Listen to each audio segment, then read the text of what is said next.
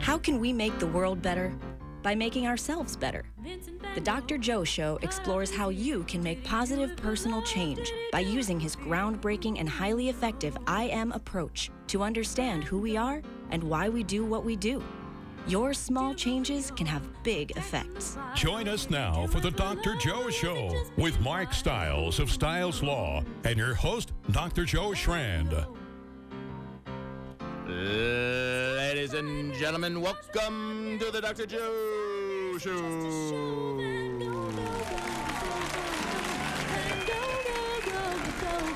I must admit, every time I hear that, Does it give you chills? my oxytocin levels are going up. Good. Because that's what we need. We need to start off on the right foot, On not the not the left foot. no, or the tripping foot. The tripping foot. You all right, Tom? Good. Yes, it was great. It's great. And you know, I'm so glad we're continuing this theme of parenting. Tonight we're going to be talking about fatherhood, which I think you and I can sort of relate to. Well, we certainly have experience. You know? Whether Absolutely. we're the father of the year or not is still out for That's true. debate, That was but- that Mac Daddy guy. So what are we talking about today? So we are going to be talking. We've got one of our guests is going to be calling in for part of our show about the Fatherhood project that Mass General is doing, and it's really important. Last time, you know, we were talking about how fathers can somehow and sometimes be sort of put down, like we're not really important, and we're sort of buffoons, and that's right. Like 80s sitcom stuff. Yeah, 80s sitcom stuff, right. And then the reality is it's just the opposite. How important dads really are to the health and development of their children. And as if that's a surprise. I mean, really, you know, is that a surprise to people that dads are important? I mean, mom's important too, but that's why we have parents, isn't it? And Yeah, it's, you know, team play. It's a team thing. So it's an I Am, and we're going to be talking about that. I want to tell you about what Drugs Free Theater was doing, though, because we went up to Vermont. We were part of the Department of Mental Health, their annual conference, and Drugs Free Theater presented. Some of our kids were up there doing one of our shows, and it was just wonderful, because now Drugs Free Theater has been in 3 different states in New England. So Vermont, Massachusetts, and Connecticut. And then I got a chance to talk with all these folks in the Department of Mental Health and all the care providers in Vermont about the I Am approach. Awesome. And it was so well received. And there was this one guy who was applying it immediately, you know, asked a question. And the question was really about one of his patients who had all this anger, and so much anger, what they really wanted to do was make other people afraid. That's what they wanted to do. And how do you use the I Am to address that? And of course, you know, if you remember, anger is the fight branch of fight-flight. And so with anger, what we really are trying to get someone to do is change. Right. Either stop doing something, start doing something. But ultimately, how much do you like being around angry people? Right. So this individual, all he wanted to do was make people fearful of him. That is apparently what his therapist was saying. And so... Do you follow that diagnosis? Is that, I mean, obviously you haven't seen this patient, but no, is there something more to it? I mean... Well... usually anger is, you know, you're trying to make someone change, so you're trying to make them change from being safe to afraid. That's exactly right. Why? And the question, well, the ultimate thing is to use the I Am, right, the 4 domains, figure out, okay, so was stuff happening at home when you were growing up? Was stuff happening in the social domain, the rest of the world? Right. Was stuff happening in your biological domain? Because sometimes, you know, we do know that some people have certain, you know, increase in, let's say, testosterone or cortisol or other things, they can increase anger. Or the way you saw yourself, the way you think other people see you, the IC domain. But ultimately, what happens with anger and the fight branch is that you try to make other people afraid of you. And what actually happens is you wind up alone. Right. And that was really the question that I was asking this person to wonder about. What is it going to be like for you? You can ask it said to this guy who was asking the question, you might want to just ponder with your patient, what is it going to be like when you're alone? Because that ultimately is what happens. If you are that angry all the time, you will wind up alone. Right. Because people don't want to be around that. It's very, it's fearful. It's terrifying. And that, of course, leads to a whole other question about who we are as social animals and how sometimes our self-image is such that I would rather create the rejection before somebody does it to me. So I'm going to drive you away before you can abandon me and just continue to sort of emphasize and validate that I am worthless. So that was, something. But what was really lovely was that how many people immediately understood what the I am approach is really about and how people can use it. And, just to remind people, the I am is saying we're always doing the best we can. It's our current maximum potential. This is who I am because I matter. And I'm influenced by 4 domains: my home, my social domain, the biological domain of your brain and body, and the I see. How do I see myself? How do I think other people see me?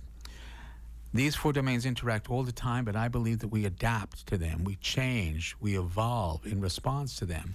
But we're always trying to be the best we can, even if we're not always successful, even if we don't like it, even if we don't think we can condone it. But rather than judge ourselves and other people as less than and broken, let's look again at why we do what we do based on the influence of the domains. And think about those words: look again, look, again to repeat something, look like a spectator. The I am is saying let's respect why we do what we do. And when's the last time you got angry at someone treating you with respect? Can't do it. You can't do it. You can't. The brain doesn't work that way. Respect leads to value, which is what everybody wants. Value leads to trust. And with trust, you can make these mistakes. And you can be who you are without fearing that you're going to be judged as less than and broken. So what's really cool about it is that it is such an easy approach, and it's so quickly understood that you can use it every day starting right now. Right. Welcome, Dr. Levy. We are Welcome, delighted to have you here. Assistant Clinical Professor of Psychiatry at Harvard Medical School, 33 years of working with men and dads. So welcome. Okay, thank you very much for having me. It is delightful. Tell us a bit about what's going on with the Fatherhood Project. That's what we're going to be spending time about. Okay, the Fatherhood Project, I founded it about 5 years ago to improve child outcomes by encouraging dads to be active, knowledgeable, and emotionally engaged with their children. Now, I didn't originate this idea, but it is an idea whose time has come because the culture has changed, society has changed. Now both parents work, and fathers spend much more frontline caretaking time with their children of all ages. So they are frontline parents, and many of them don't have the skills, never really thought of themselves when they were growing up as active frontline parents, and have to learn the skills. And that's what we do at the Fatherhood Project. We have different programs, training, and research, all aimed at encouraging dads to be emotionally engaged with their kids. And are you finding that it's a surprise to men that this will be a role for them? Yes, a lot of them say, I never knew that I would be taking care of my children. One father was actually scared to be alone with his son. Wow. Always asking his wife to be there, and then after he went through one of our programs, our Dads and Kids programs in Revere, actually, he would ask his wife to leave the room because she was interfering with their playing and their good time. So fathers are eager, I would say. they recognize the need to step up. The younger men just have as part of their identity now being active fathers. When I walk the city streets, I see fathers with one child on their chest and the other in his hand, holding hands. And these were scenes that we only used to see with mothers, women. And it's much, much more common now. Feminism was very successful. Women went back to work so they could express other sides of themselves in the workplace. And that leaves fathers, sometimes voluntarily and sometimes by obligation, taking care of their children. So is that when this all began? This fathers movement was around the same time as the women's liberation, if you will? Well, two things happened. The economic circumstances changed so that it's very hard for families to live well with one salary. There are exceptions, but generally speaking, that's the case. I would say that started in the 70s, and then once women were really established in the workplace, which they clearly are now, and have been for, I don't know, maybe 20 years, let's say, 25 years, that's when the fatherhood movement emerged. And the idea of fathers as nurturers has grown and grown. And research shows, this is very interesting to me anyway, I don't know about everybody else, but a researcher named Catherine Dulock at Harvard Medical School showed that in mice, male mice have the same brain circuitry for nurturing that female mice have. But you have to use those circuits in order for them to be activated and strong. If you don't use them, you lose them, and the capacity never develops. And yet in female mice, it's just being activated because they're female? In female mice, they're activated because there's a long history of female mice nurturing, and genetically, that's the inheritance from their ancestors. So how did you get interested in this? You've been doing psychiatry for many, many years. When did your interest turn towards dads? Well, there are two things that are most influential for me. One is, it's my belief that our inner cities are not going to be healthy and strong without fathers being active in the families. In fact, I would say, and this is a public health term, that fathers are a social determinant of health, so that when fathers are engaged in families, child outcomes are much better.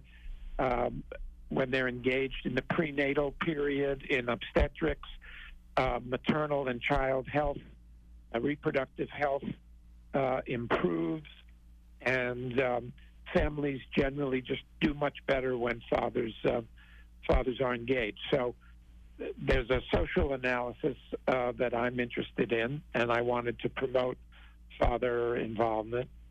And then the second thing is my two children, who have been and in certain ways continue to be the center of my life.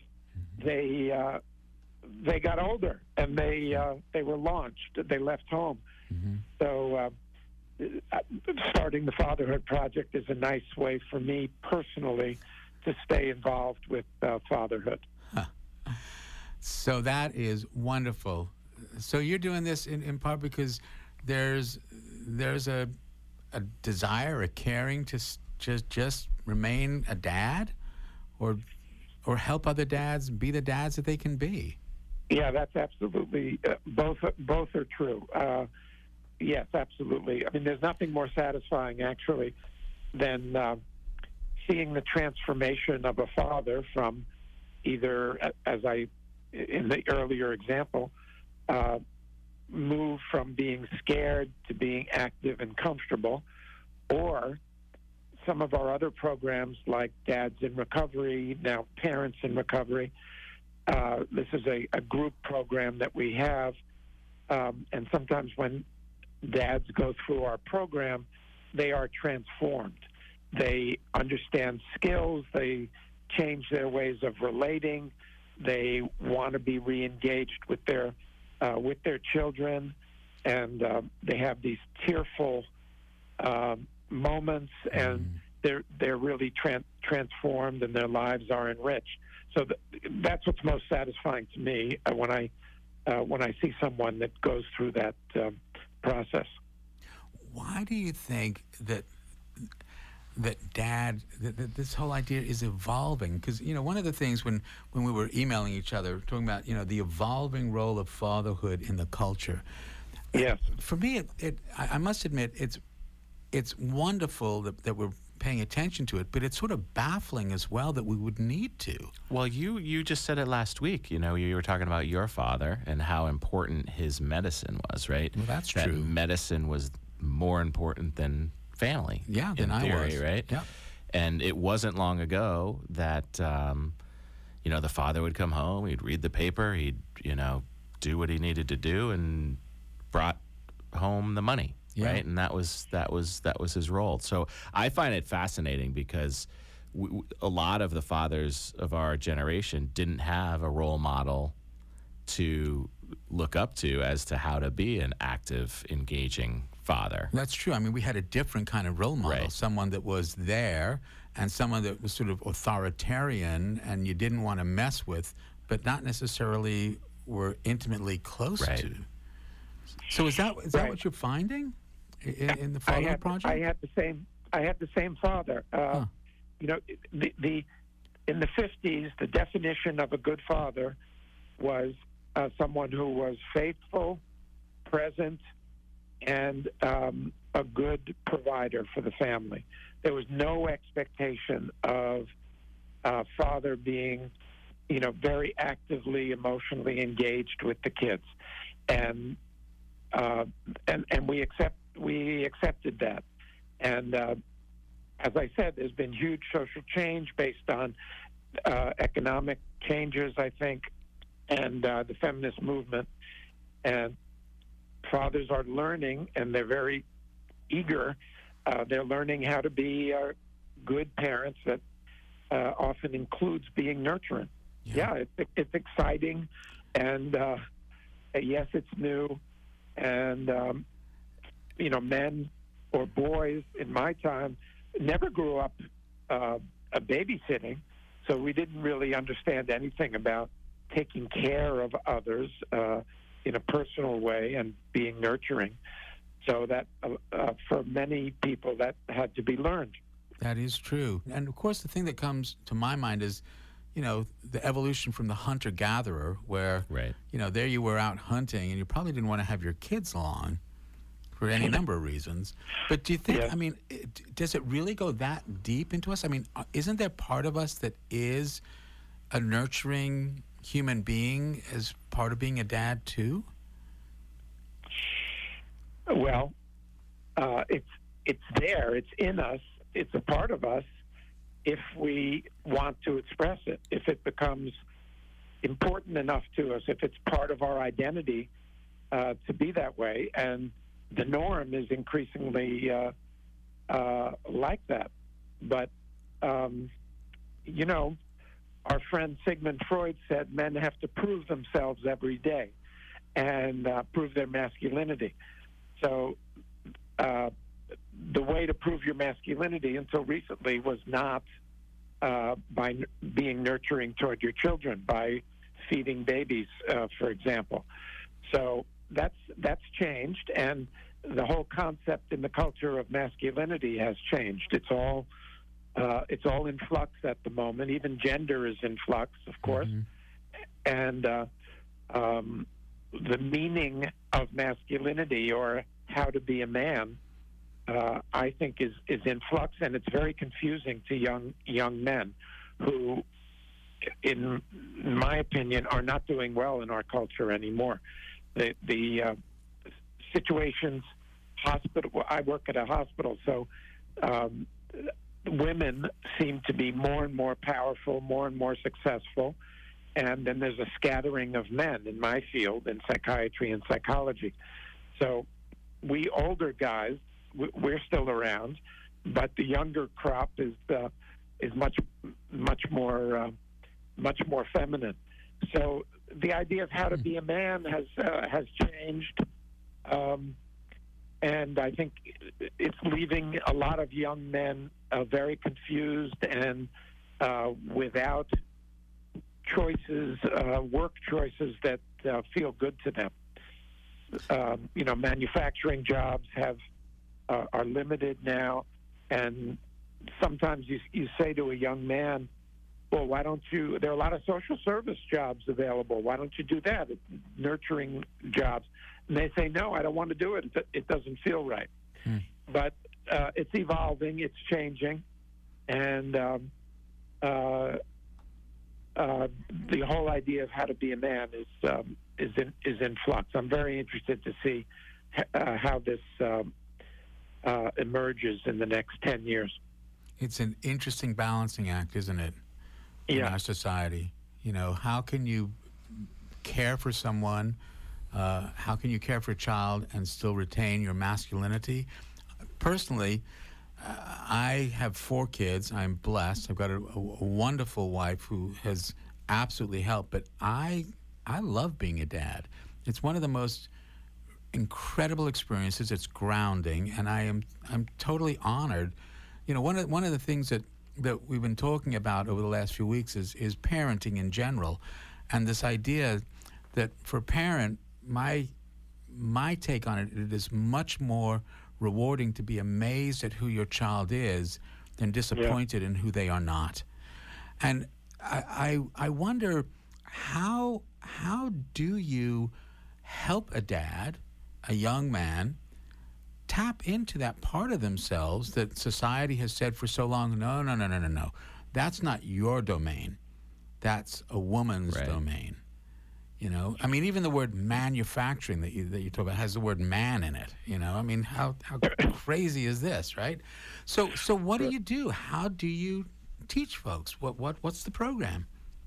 Okay. Well, first, I just want to mention that I wrote a blog post about getting to know your children, and gave very personal examples of my 2 children and how they changed me as a father and as a man as I learned who they were as they were growing up. They were not maybe what I originally had hoped for, but I love my children. I love being a father.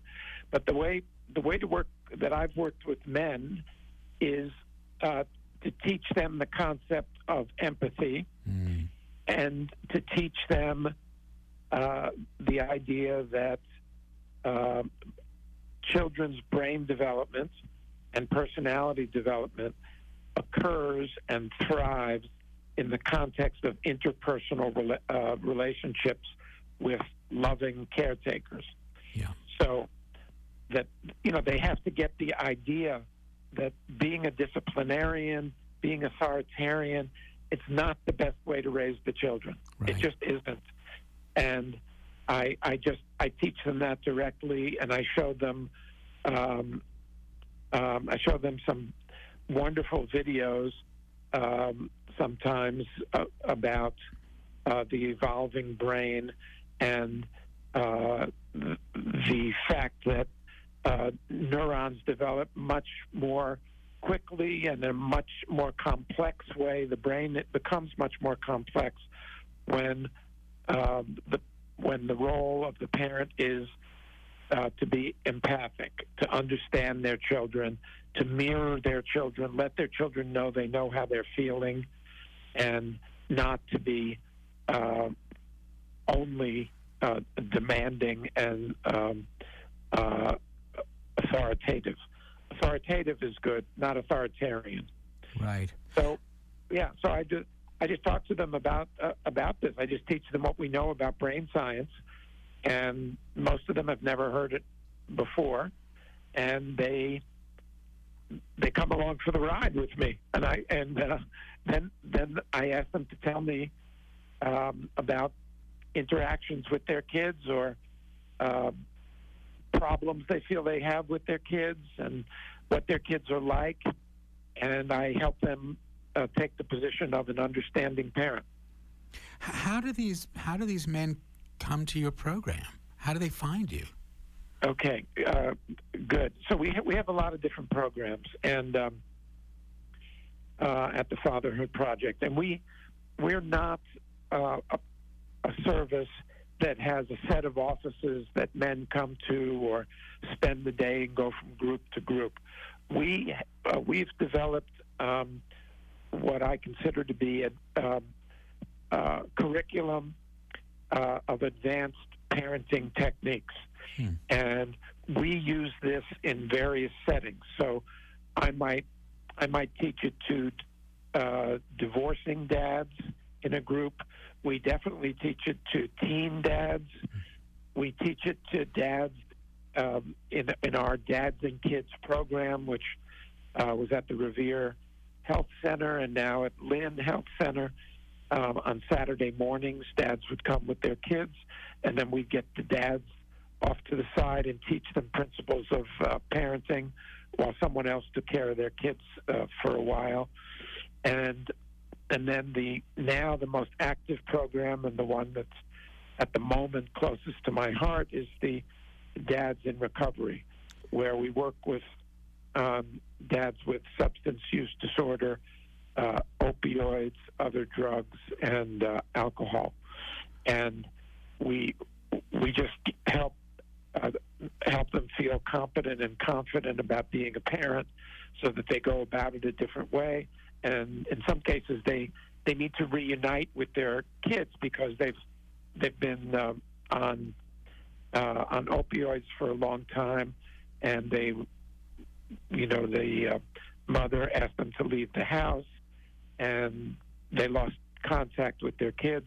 And then once they no longer use drugs, once they're in recovery, they feel a lot of guilt and shame. Mm-hmm.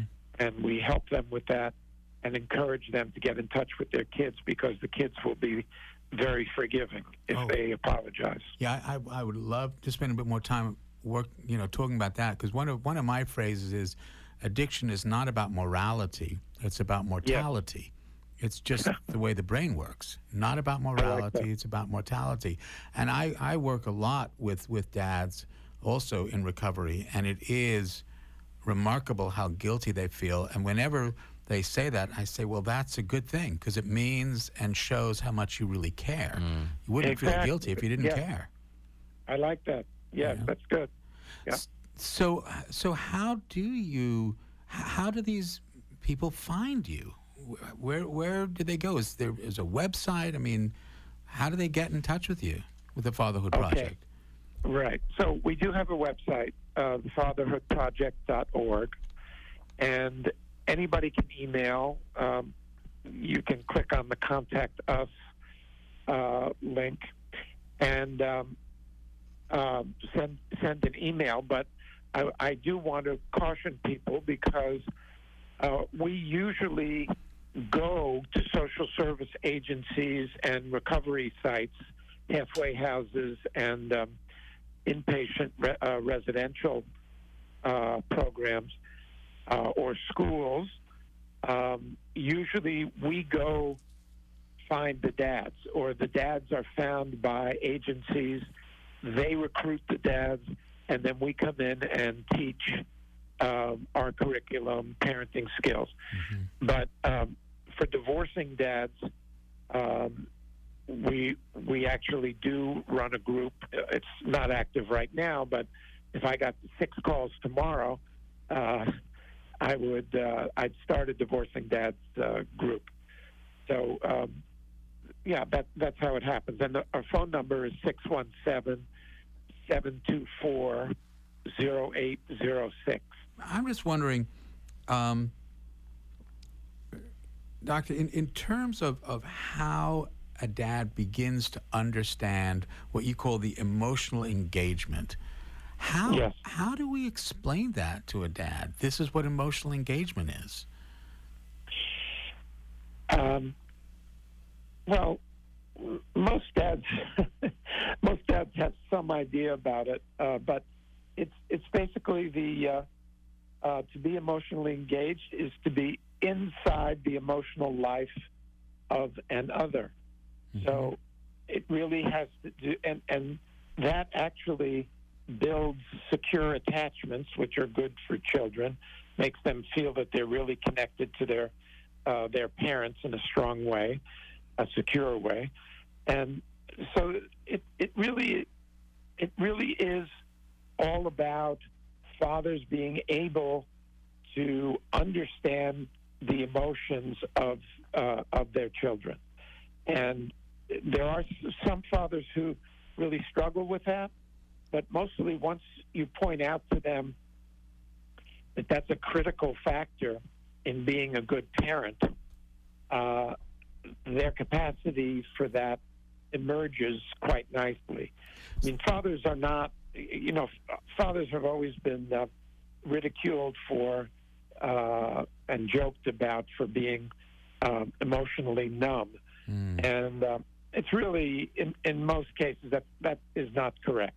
So they're not like that. They're we are you are full of emotion, and really, if they're thinking about it, they can understand what another person is feeling.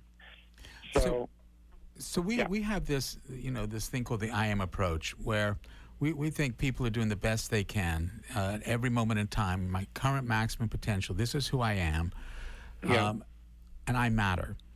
And we're influenced by 4 domains: the home domain, that's part of what we're talking about; the social domain, we're talking about that, the way society views fathers; the biological domain of our brain and body, what it's like to feel something when our kid says something; and then what we call the I see domain.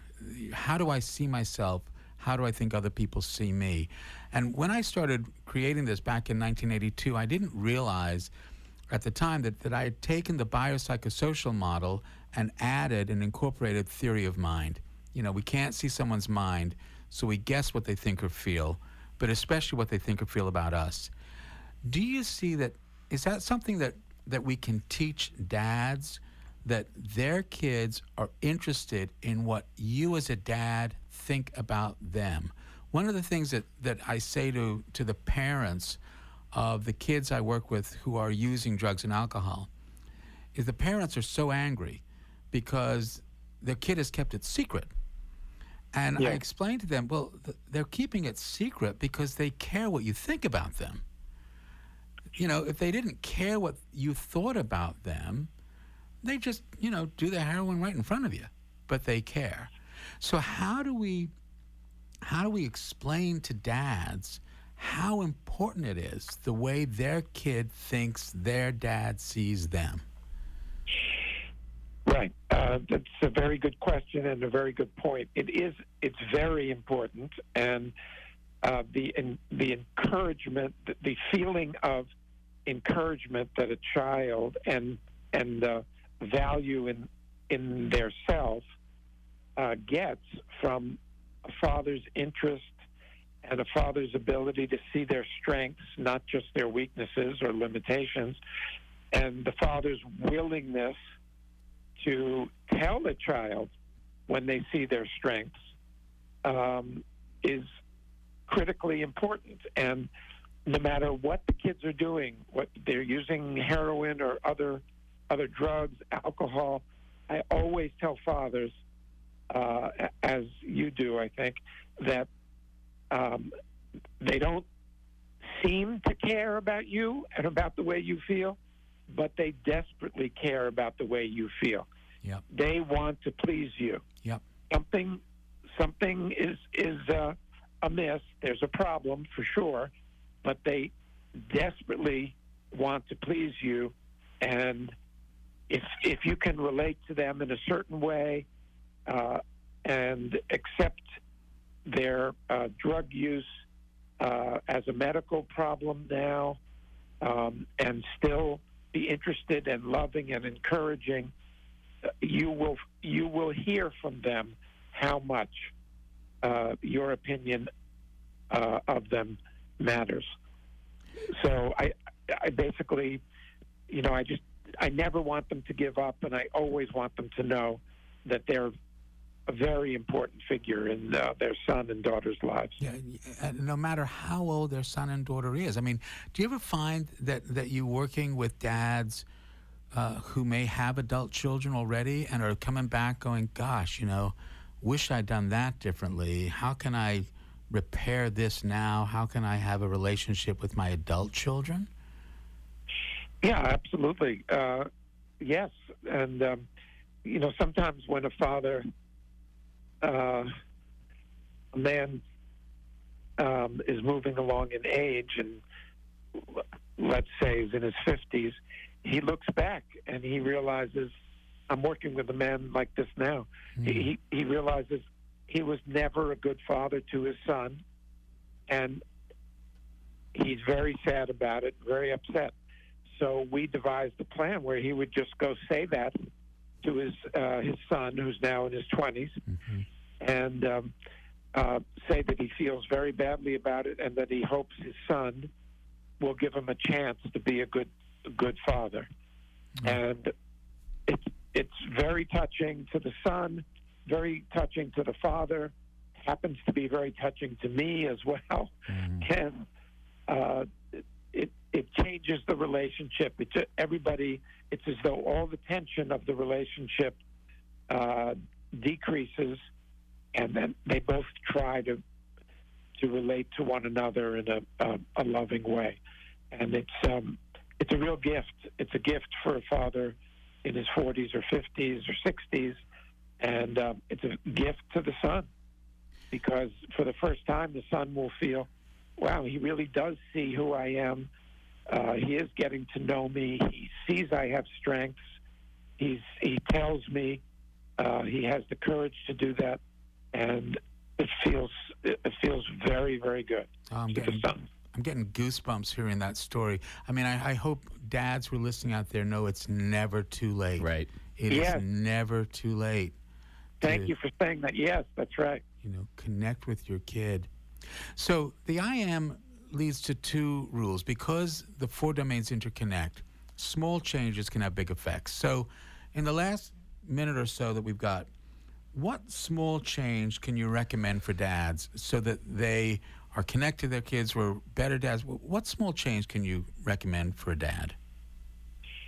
Well, I'll be repeating myself, but it's really about fathers looking at their children a little differently, in the sense that it's the father's job to understand the child and to let the child know that you do understand how they feel. And if you begin to do that, it will lead to major, wonderful, joyful times between father and son or father and daughter. Love it. And we had a guest a few weeks ago talking about, ACEs, adverse childhood experiences. What can a dad do to perhaps, if not immunize a child, that's been through some adverse experience, at least try something to help correct it? What do you think?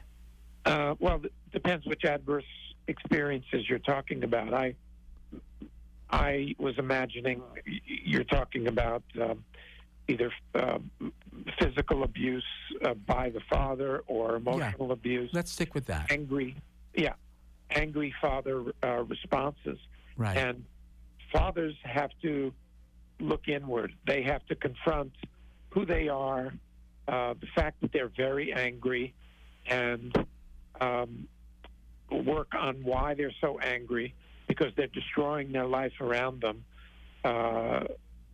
day by day.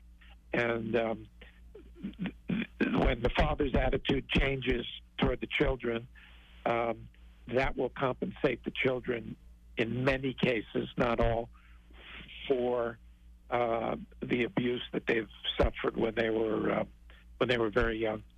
And the last thing as we wrap up, IAM also says, because everyone's interconnected, you control no one, you influence everyone.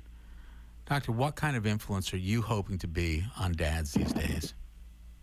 Yes.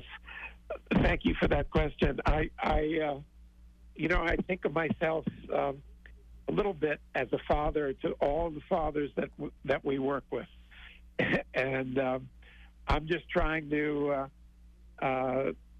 I want to let them know how joyful the relationship can be, and how if they try, that their children will never give up on them, and that they can have a joyful part of their life that maybe they hadn't had in the past.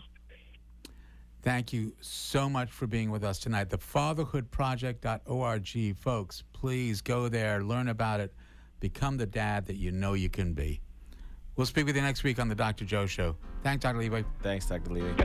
Bye. Thanks a lot. Vincent Van Gogh.